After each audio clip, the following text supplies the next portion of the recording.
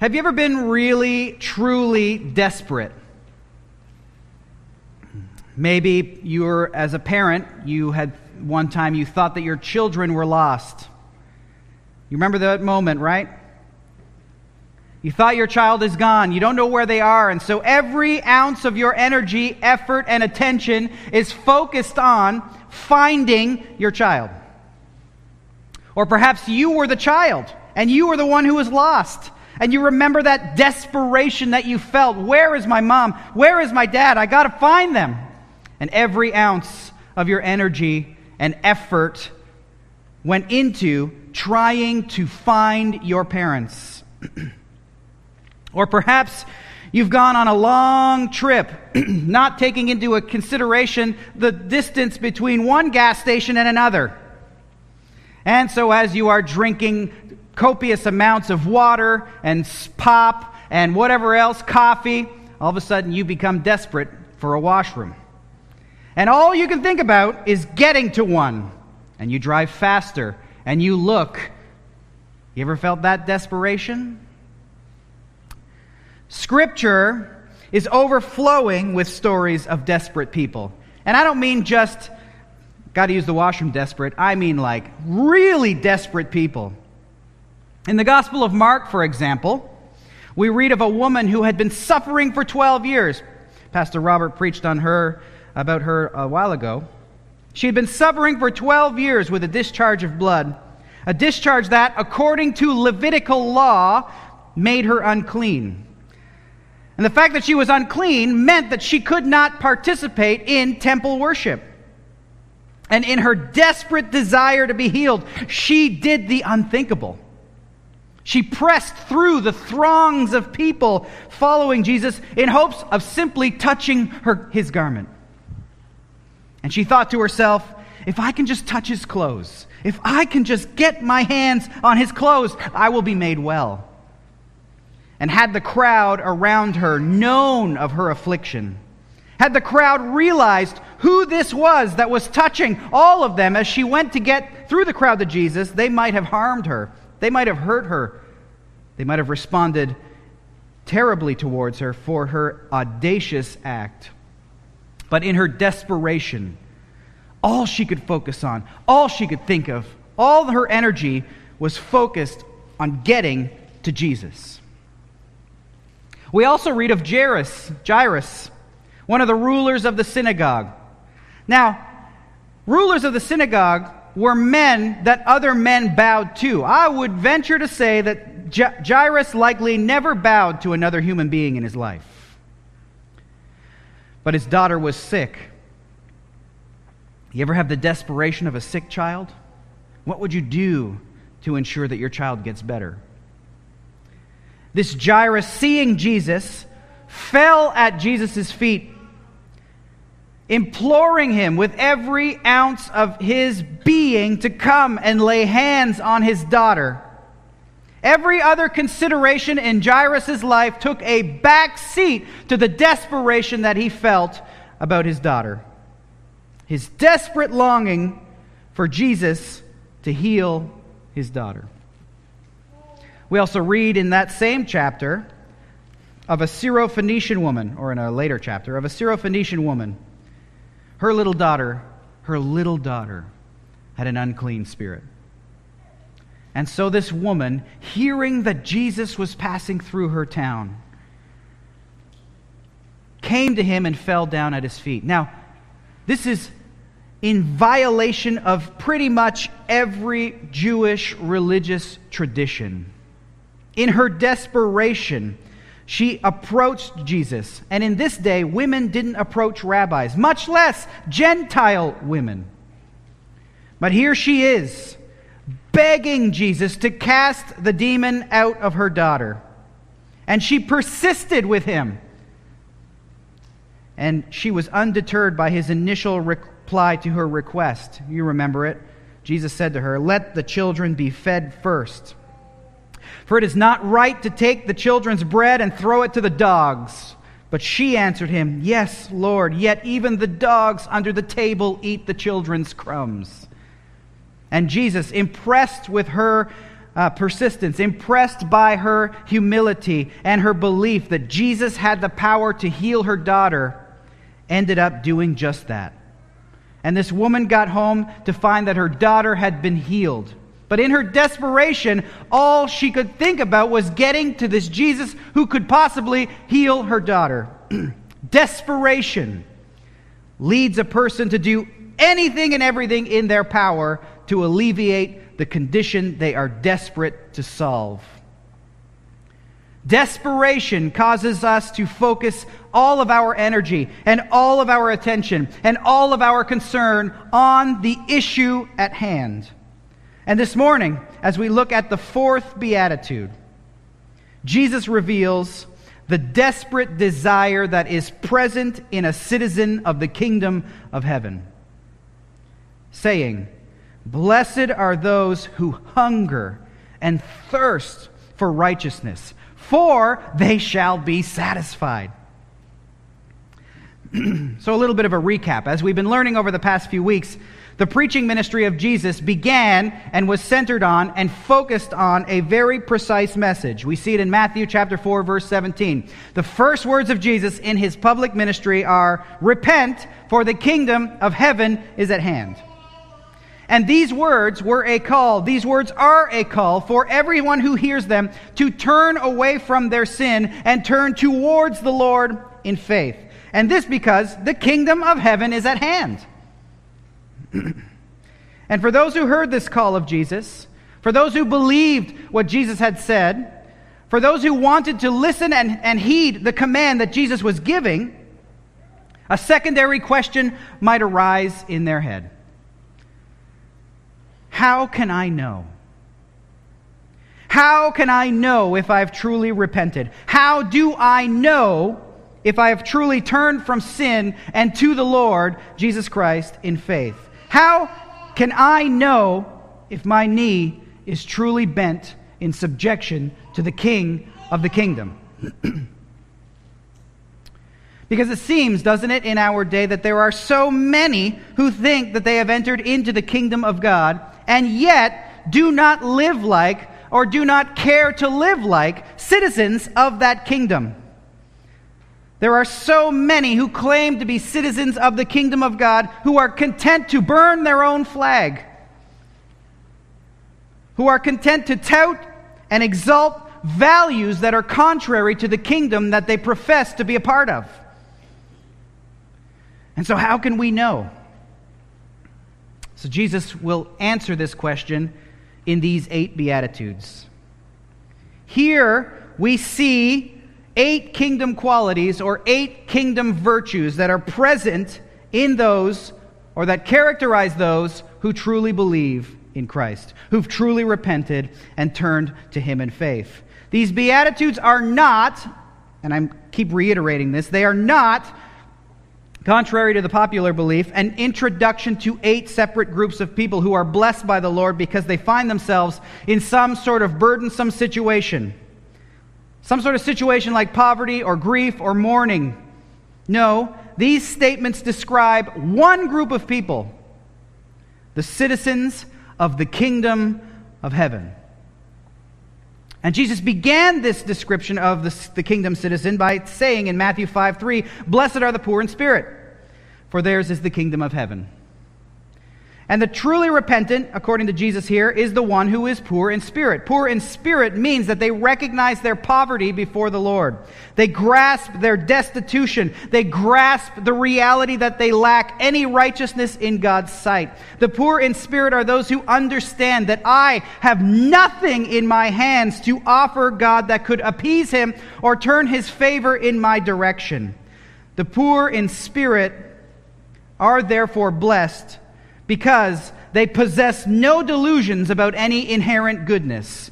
They simply throw themselves at the feet of Jesus, pleading and praying for salvation, pleading and praying for forgiveness and for grace and for mercy. And do you know what happens when we do this? We receive it. We receive His mercy. We receive His grace. We receive His forgiveness. Oh, blessed ones are the poor in spirit. The poor in spirit know that none are good enough, that none are righteous enough to measure up to or live up to God's perfect standard of holiness. And it's these who are blessed, these who recognize their situation and their standing before the Lord and who turn to Him and plead for forgiveness. It is these that Jesus says are blessed. Why? Because the kingdom of heaven is theirs. Meaning they are saved by the grace of God through faith in the King. And Jesus continues and He describes number 2, the second quality or virtue of the kingdom citizen, saying in Matthew 5:4, "Blessed are those who mourn, for they shall be comforted." See, the truly repentant are those who mourn over their sinful and wicked deeds. The mourners are those who, when confronted by the perfect holiness of God, and how far short we fall of that perfect holiness of God, mourn about it and grieve over it. Jesus says, it is these, the mourners, who shall be comforted. You see that? These shall be comforted. And how? How, you might ask? By the gospel of the grace of our Lord and Savior Jesus Christ. As we mourn over our sin, and we look to God's Word for comfort, we realize and are comforted by the lengths that God went to in order to deal with our sin. God Himself took on flesh and made His dwelling among us. God Himself, in living among us, lived the perfect life that none of us could live. And He applies that perfect righteous life to anyone, to all who believe in Him. And He went to the cross to pay sin's penalty in our place. Jesus took on Himself the wrath that I deserve, the wrath that you deserve.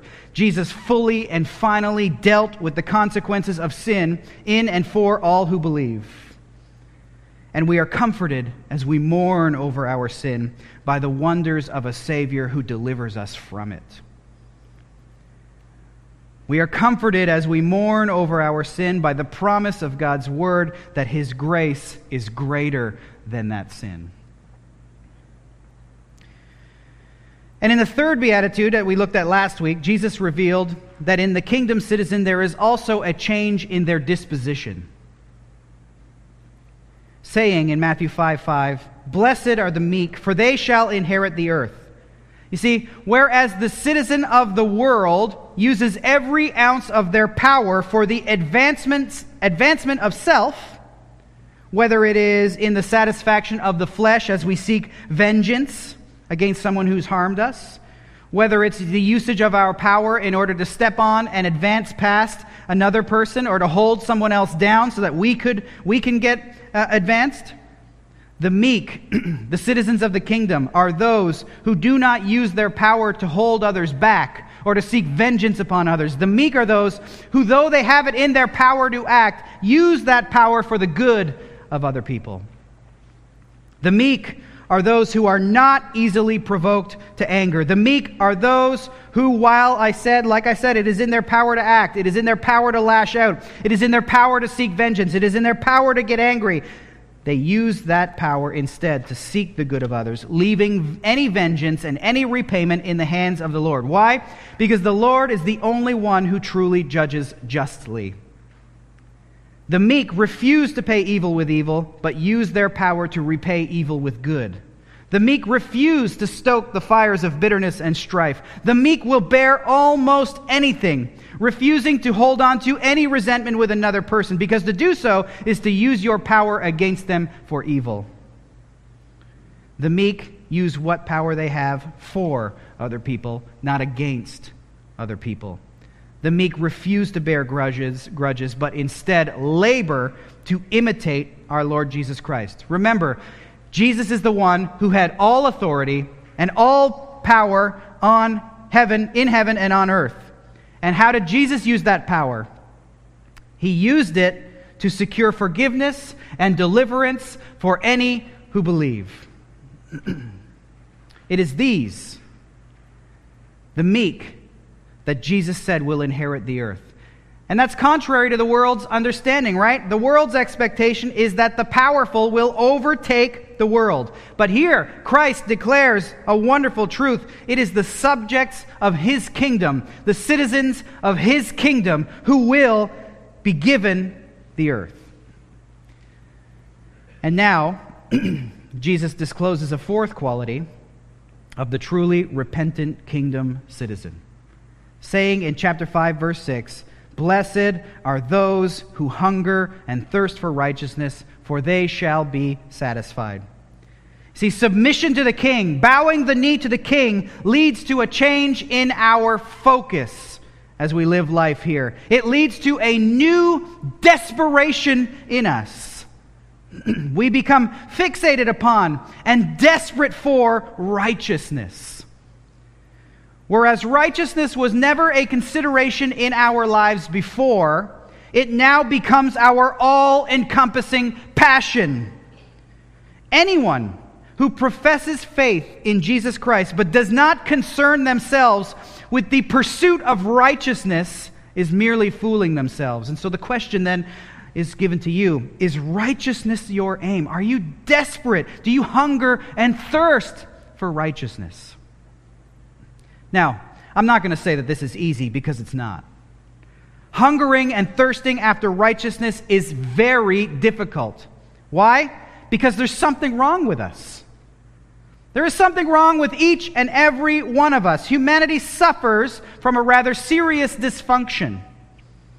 Blaise Pascal, the great 17th century theologian, described our dysfunction in this way, saying, "Man's sensitivity to little things and insensitivity to the greatest things are marks of a strange disorder." Man's sensitivity to little things and insensitivity to the greatest things are marks of a very strange disorder. The idea being that we will invest so much of our time, so much of our energy, so much of our resources into increasing our worldly pleasures, that which Blaise Pascal says are the little things. Dr. Martin Lloyd-Jones commented that we live in a society and we are a people committed to pleasure mania. Pleasure mania. And we see it everywhere, right? The great mass of humanity dedicates the lion's share of its zeal towards the attainment of comforts in this life. And we will labor to remove any obstacle that gets in the way of those comforts, won't we? If something gets in the way of our pleasure, we will marshal all of our ingenuity, all of our wit, all of our capabilities, all of our enthusiasm to pulverize any and all barriers to our pleasure.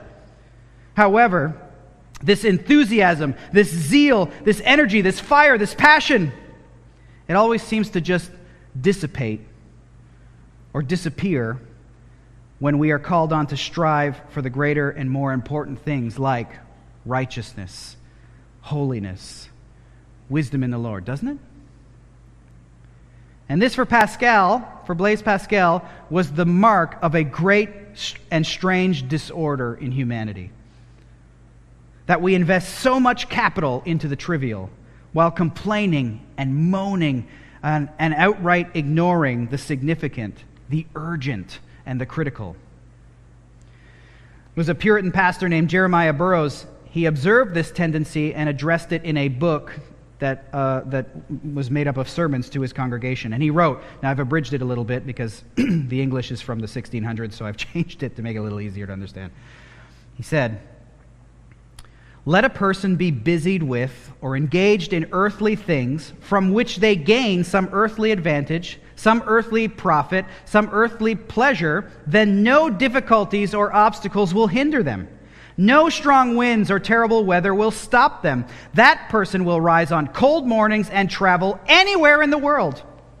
Oh, the difficulties that they will endure for advantage and or profit. They will brave storms, hazards at sea, hazards on land. They will sit up late. They will rise early in the morning. They'll toil and labor without complaint, without weariness or difficulty. But let that same person bring themselves to spiritual matters, to sole business that concerns God and their spiritual position before Him, then every little difficulty puts them aside. Every little difficulty discourages them. Every anthill is a mountain in their way, some insurmountable obstacle in their path. I would read God's word, they say, but it's too hard. I would get up in the morning to be spiritual, but I'm just too tired. It's difficult to read. It's difficult to pray. And while they will expend any amount of energy in their worldly pursuits, they complain about the difficulties in their spiritual pursuits. God's will is tiresome to a carnal heart. So in other words, to recap again, people work hard. People labor with all of their might to achieve their highest levels of comfort and enjoyment in this life. We will go to the greatest of lengths. We will stay up late. We will get up early. We will work long hours. We will put every ounce of effort needed to get ahead in this world. And if obstacles arise, we will do all we can to remove them. Why? Because we hunger and we thirst for pleasure. We hunger and we thirst for ease. We hunger and we thirst for comfort. But can we say the same thing when it comes to our spiritual pursuits? Look at what Jesus said again. Blessed are those who hunger and thirst for righteousness, for they shall be satisfied. The idea here being that there will be a switch in what we hunger and thirst after. The kingdom citizen will have a new goal, a new principle, a new guiding focus in their life, which is righteousness. The truly repentant will make righteousness a priority. They will make it a priority to know whether or not we have been clothed in the righteousness of Christ, and will, as a result, strive to grow in righteous living, righteous in word, righteous in thought, and righteous in deed. And so Jesus will use this everyday language of hunger and thirst to illustrate this kingdom quality. Blessed are those who hunger and who thirst for righteousness. Now, you need to know, this is not language that's describing some sort of small hunger pang in our stomach. This is not some language of light thirst, but this is the language of desperation. The pursuit of righteousness, the desire for righteousness, is not some simple add-on to our already full lives. No, for the kingdom citizen, striving for righteousness is an all-encompassing passion. Have you ever been truly desperate for something? To the point that your entire life is focused on that something. For many in the world, it actually is hunger and thirst. Hunger and thirst characterize their existence because they are desperate for food and water, because both food and water are scarce.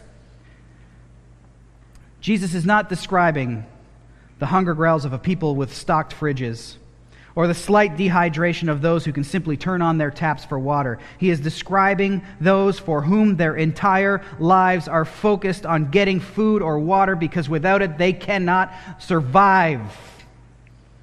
But even so, think about your own life. Have you ever been really thirsty? Like maybe not to the point of death, but really thirsty. I mean, thirsty to the point where all you could think of was, I need some water.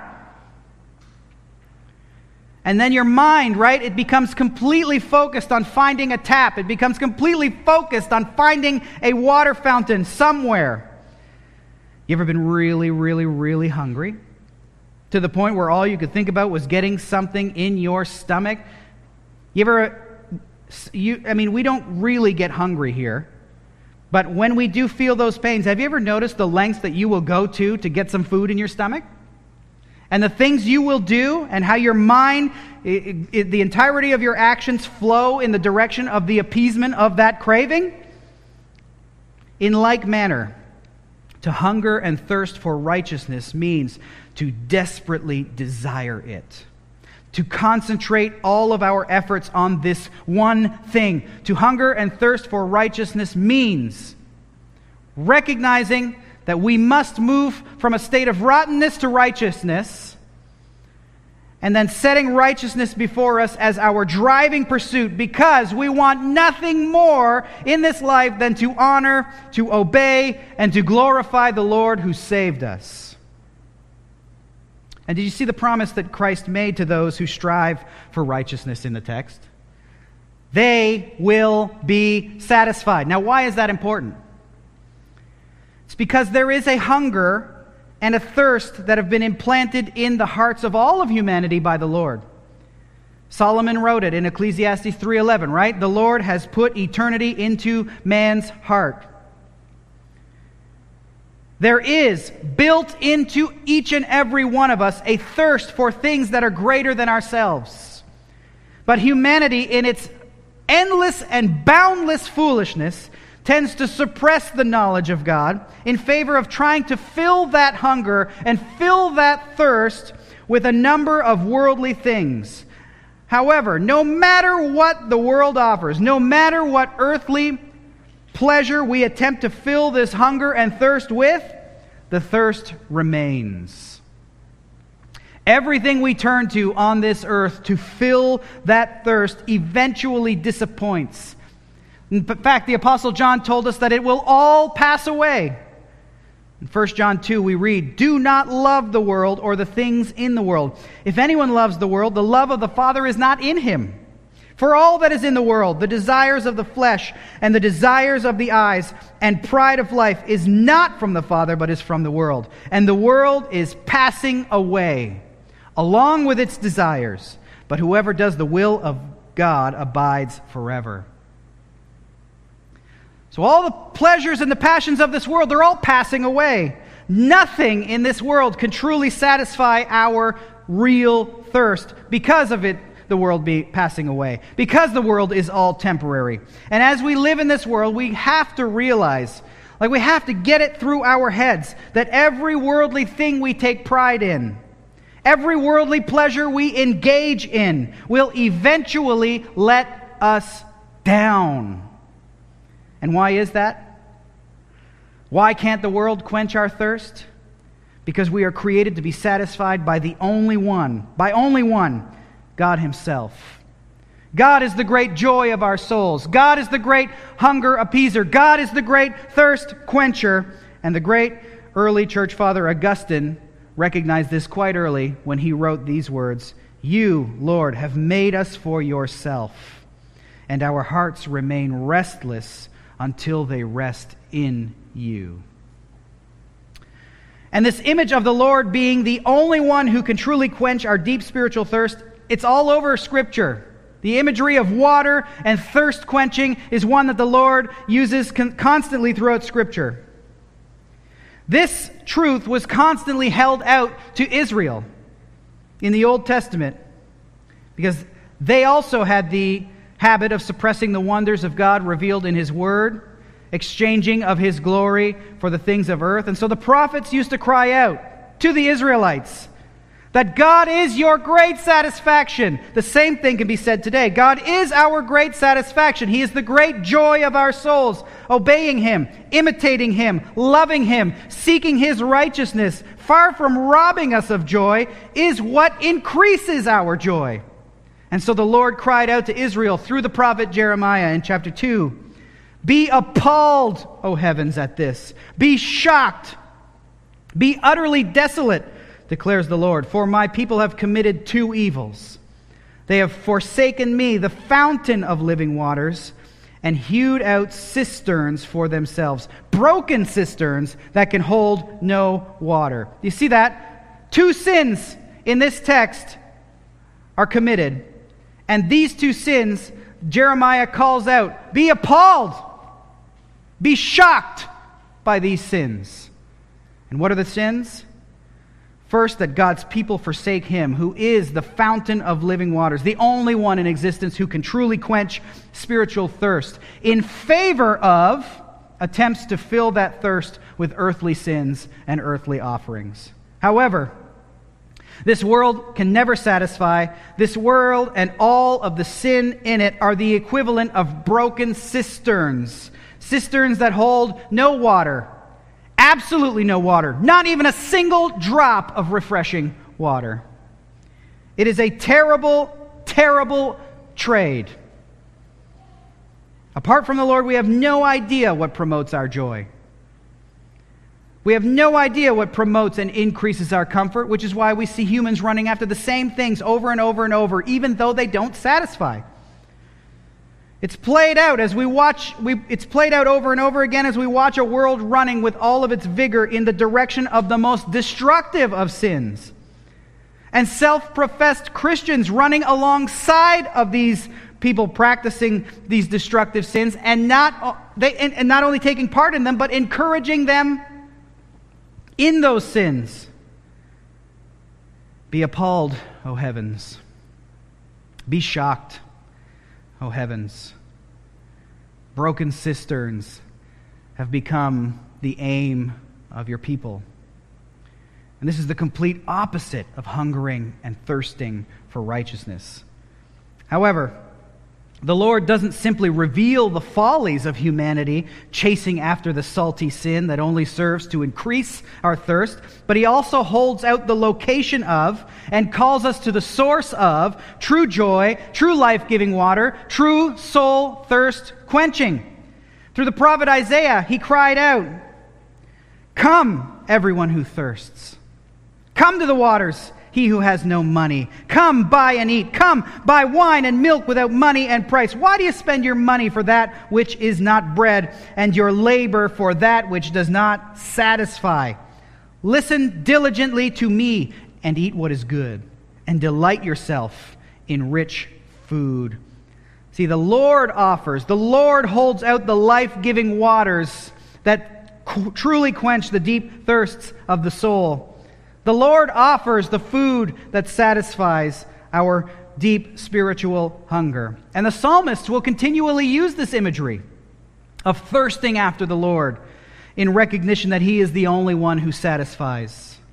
And their desperate desire to obey His life-giving word as they pursue righteousness. The sons of Korah in Psalm 42 wrote this, As a deer pants for flowing streams, so pants my soul for you.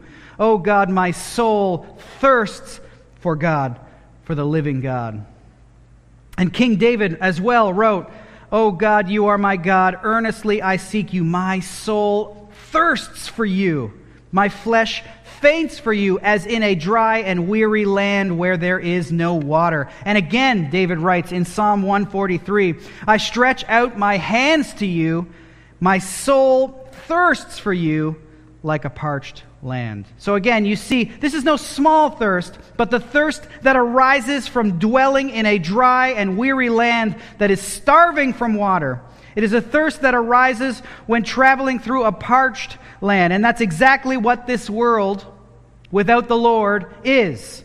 A consistent mirage of water that never quenches and never satisfies. And as we move close or attain the world's fool's water, it never satisfies.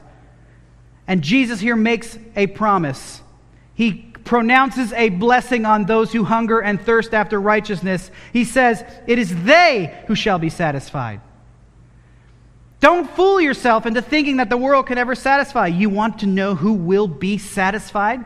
Those who hunger and thirst for righteousness. True satisfaction is gained when you hunger and thirst after righteousness.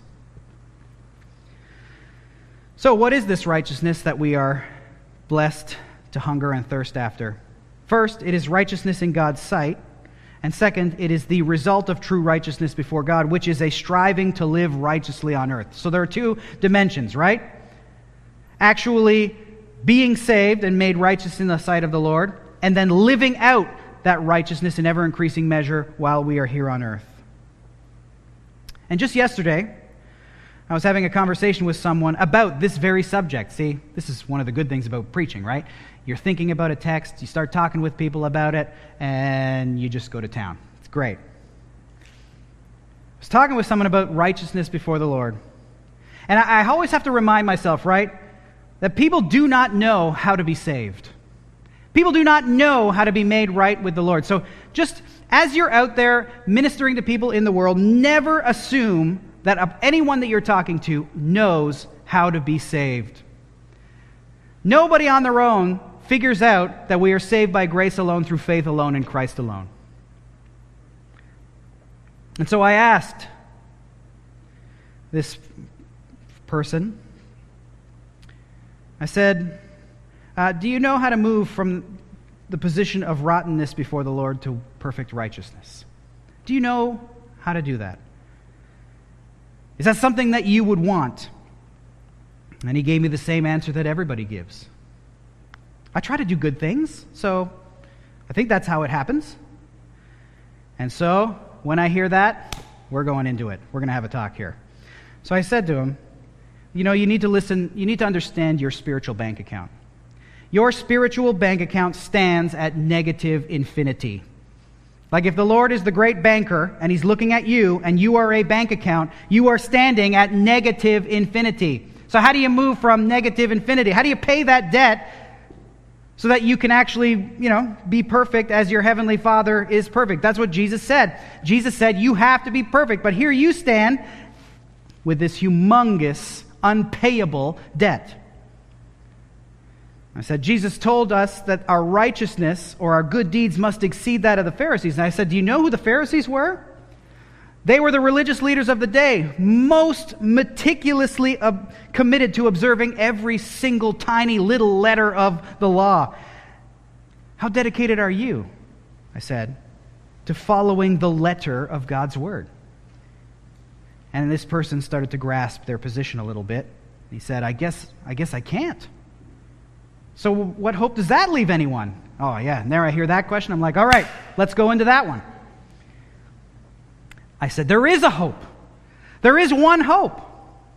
And listen, by believing in and trusting in that hope, you will be made righteous in the sight of God. By trusting in Jesus, who is God come in the flesh, to deal with and take away the sins of the world, a couple of unbelievably wonderful occurrences will take place in you and in your standing before the Lord, should you believe in the Lord Jesus Christ.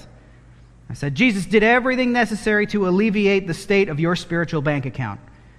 Jesus went to the cross and there died in your place, taking on himself the repercussions for your sin, which are God's anger and God's justice. Jesus paid the price that you ought to pay, which is an eternity experiencing the just retribution of God against you and your wicked sin. However, if you believe in Jesus, he took on himself that divine retribution, meaning that the negative infinity of your bank account is paid off and you're brought to zero. Jesus paid the debt that you owe on the cross. So that's a pretty big move, right? You've gone from rotten to neutral. But that's not all. If it stops there, you're forgiven, but not righteous. You have a zero balance, but what you need is a plus infinity balance. And so how do you get that? From the same wonderful person, Jesus Christ. He lived the perfect righteous life that God requires. Jesus never sinned. Jesus never fell short. He never disobeyed the Father. In fact, the number of times that the Father speaks from heaven about the Son, he always says things like, "This is my Son in whom I am well pleased." And for all who trust in Jesus, the perfect life of Jesus is credited to your bank account, your spiritual bank account. And those same words are spoken of us. For those of us in Christ who have been given the righteousness of Christ, when the Father speaks of you, he says, "This is my beloved child in whom I am well pleased." So by the grace of God, through faith in the Son, your spiritual debt is paid in full, and his righteous life is credited to your account, and you are transferred from the domain of darkness into the marvelous light of his Son. You are no longer a child of the devil, but instead adopted into the family of God as his very own son. So, that was a pretty intense conversation. And it's these who hunger and thirst for the righteousness of Christ, these and these alone, of all the people on the earth, who will truly be satisfied. I said, you keep looking for satisfaction in things that can't satisfy. Scripture tells us that it is the righteousness of God that truly satisfies. And it's available to you in Jesus, who made this abundantly clear when he cried out on the last day of the Feast of Tabernacles these words, "If anyone thirsts, let him come to me and drink. Whoever believes in me, As Scripture has said, out of his heart will flow rivers of living water. Meaning, if you are tired of the unfulfilled promises of the world, if you are tired of the unfulfilled returns of sin, you are told the unreturned promises of sin that you are told will satisfy the deepest desires of your soul. If you're tired of all of that, Jesus says, I will satisfy your thirst.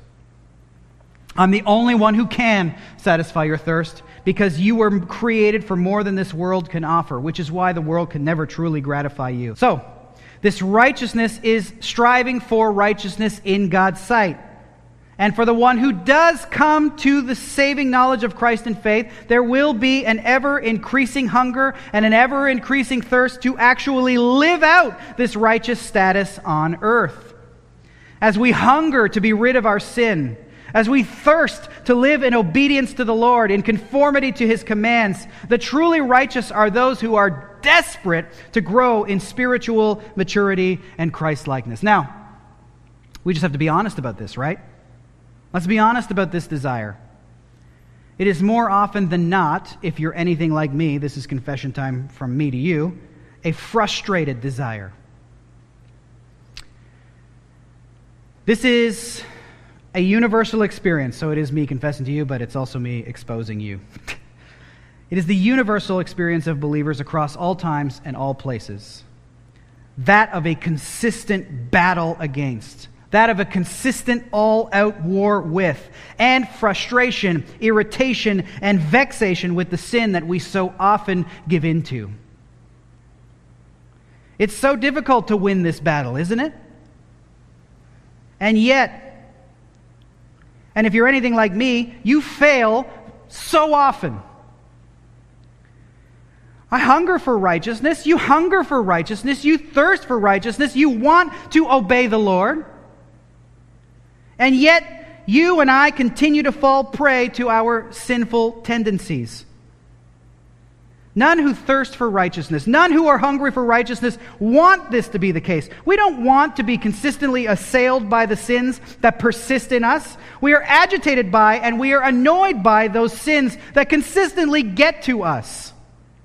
The devil knows what he can tempt us with, and he uses that range of sins. He knows exactly the ones to put in front of you. He knows exactly the ones to bring to your mind. And so here we are, frustrated by our sins of anger, frustrated by our lazinesses, our lusts, our high and prideful and arrogant minds, our lack of self-control, our mental battles against unwanted desires, our battles with unforgiveness and bitterness, along with a host of other sins. Here we all are, battling these things. We know deep down that these are all sins, and we hate them. And I can honestly say that I am consistently frustrated by my sinful tendencies and my sinful habits. I despise the numerous imperfections in myself, and yet I continue to give in to them over and over and over again. Am I alone? I know what I want to be. You know what you want to be. We want to be so much like Christ, right? We want to be so much like Christ that people see Him so clearly in us. And yet, if people look close enough at me, people look close enough at you, all they see is some poor sinner battling against his own flesh. I want to live, and I know that if you love Jesus, you want to live an unassailably righteous life. And yet, we battle with the simplest of sins. And this is the experience that we all face. This is the experience that we all endure. We all hunger for righteousness. True believers do. And yet all find ourselves consistently irritated by our inability to live up to the righteous lives we hope to live. The Apostle Paul was also frustrated by this reality. The Apostle Paul was also frustrated by his battle against sin in his own life. Paul, who was a man who hungered and thirsted for righteousness. He was a man who hungered for Christ's honor and Christ's glory. He's a man who devoted the entirety of his life to bringing the truth of the gospel to the world. This same man who penned, by the working of the Holy Spirit, a number of letters in the New Testament, this man was engaged in the same battle for righteousness that you are and that I am, and found himself also consistently frustrated in his efforts as we are, and he wrote about it, saying, I am of the flesh, sold under sin. For I do not understand my own actions. I do not do what I want, but I do the very thing I hate. That's frustration, right? And isn't that your experience? It's mine. You know what you want. I know what I want. I want to live for Jesus. I want to live in obedience to Jesus in every area of my life. Because he gave up his life to save mine. He gave up his life to save yours. And you and I want to honor him with our lives. And yet, we end up doing what we tried to avoid rather than what we wanted to do. And hear Paul, I do not understand my own actions. And he goes on to say, it's no longer I who do it, but sin that dwells within me. Now, this is not Paul resigning to this fact. The idea here is, I have been made holy and righteous in the sight of God. And yet, sin still trespasses within me. There is still some corruption in me, in my being, that I am still vulnerable to and persuaded by. And Paul calls this the corruption of the flesh. And Paul would later explain this in Galatians when he said, the desires of the flesh are against the Spirit, and the desires of the Spirit are against the flesh. For these are opposed to each other to keep you from doing the things you want to do. So here it is. There is a part in each one of us, the flesh, Scripture calls it, that remains unredeemed in us at this moment. And when our bodies are renewed and when our bodies are perfected and combined with our renewed and perfected souls, this flesh will be no more. This inner corruption will be no more. But for now, Scripture calls upon us who hunger and thirst after righteousness to continue in the battle for righteousness, to continue in our desperation for righteousness. Scripture tells us, make no provision for this flesh. Even though the battle is difficult, even though we lose, sometimes over and over and over and over again, we are called to keep fighting. Hungering and thirsting for righteousness is therefore coming to Christ for salvation, recognizing that you are made completely righteous with God by grace through faith in Jesus, who is the living water that quenches our souls, who is the only one able to satisfy the thirst in our souls, and then laboring with everything you have and are by the power of the Spirit who lives in you to defeat the corruption that still remains in you. Warring against the corruption that is warring against the Spirit in us. This war is the outworking of this new internal reality. A hunger and a thirst for righteousness. The citizen of the kingdom does not engage, or the non-citizen of the kingdom, the citizen of the world does not engage in this battle. The righteous, however, make war against the flesh in pursuit of righteousness. And this, for the Apostle Paul, is a constant command given to those who have come to the saving knowledge of Jesus. So, for example, in Galatians, he says, those who belong to Christ Jesus have crucified the flesh with its passions and desires. If we live by the Spirit, let us also keep in step with the Spirit. In his letter to the Colossians, Paul reminded the Colossian believers of their new life in Christ. And as a result of that new reality, that they now are alive in Christ, he issued this command: put to death, therefore, what is earthly in you: sexual immorality, impurity, passion, evil desire, and covetousness, which is idolatry. On account of these, the wrath of God is coming. In these you too once walked when you were living in them, but now you must put them all away: anger, wrath, malice, slander, and obscene talk from your mouth. Do not lie to one another, seeing that you have put off the old self with its practices and have put on the new self, which is being renewed in knowledge after the image of its Creator. But not only are we called to put things to death in Colossians 3 from the command of Paul here, but we are also called to strive to put on. So put to death what is earthly and put on, as God's chosen ones, holy and beloved, compassionate hearts, kindness, humility, meekness, and patience. In other words, strive, hunger and thirst after righteousness. And the Apostle Peter also, writing to believers, he told them, His, that's the Lord's, divine power has granted to us all things that pertain to life and godliness through the knowledge of Him who called us to His own glory and excellence. So you see that when you come to the saving knowledge of Christ, when you are moved from rottenness to righteousness, there is this divine power that is granted to the believer so that we can engage in this battle. And as a result of this divine power given to us to engage in this battle, the Apostle Peter writes this: make every effort to supplement your faith with virtue, and virtue with knowledge, and knowledge with self-control, and self-control with steadfastness, and steadfastness with godliness, and godliness with brotherly affection, and brotherly affection with love. For if these qualities are yours and are increasing, they keep you from being ineffective or unfruitful in the knowledge of the Lord Jesus Christ. For whoever lacks these qualities is so nearsighted that he is blind, having forgotten that he was cleansed from his former sins. Therefore, brothers, be all the more diligent to confirm your calling and election, for if you practice these qualities, you will never fall.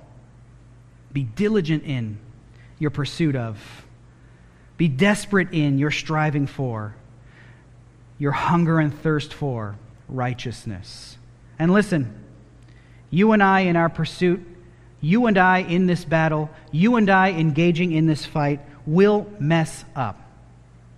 There will be moments when we don't understand why we do what we do, why it ends up being the evil that we didn't want to do rather than the good that we wanted to do that comes to pass.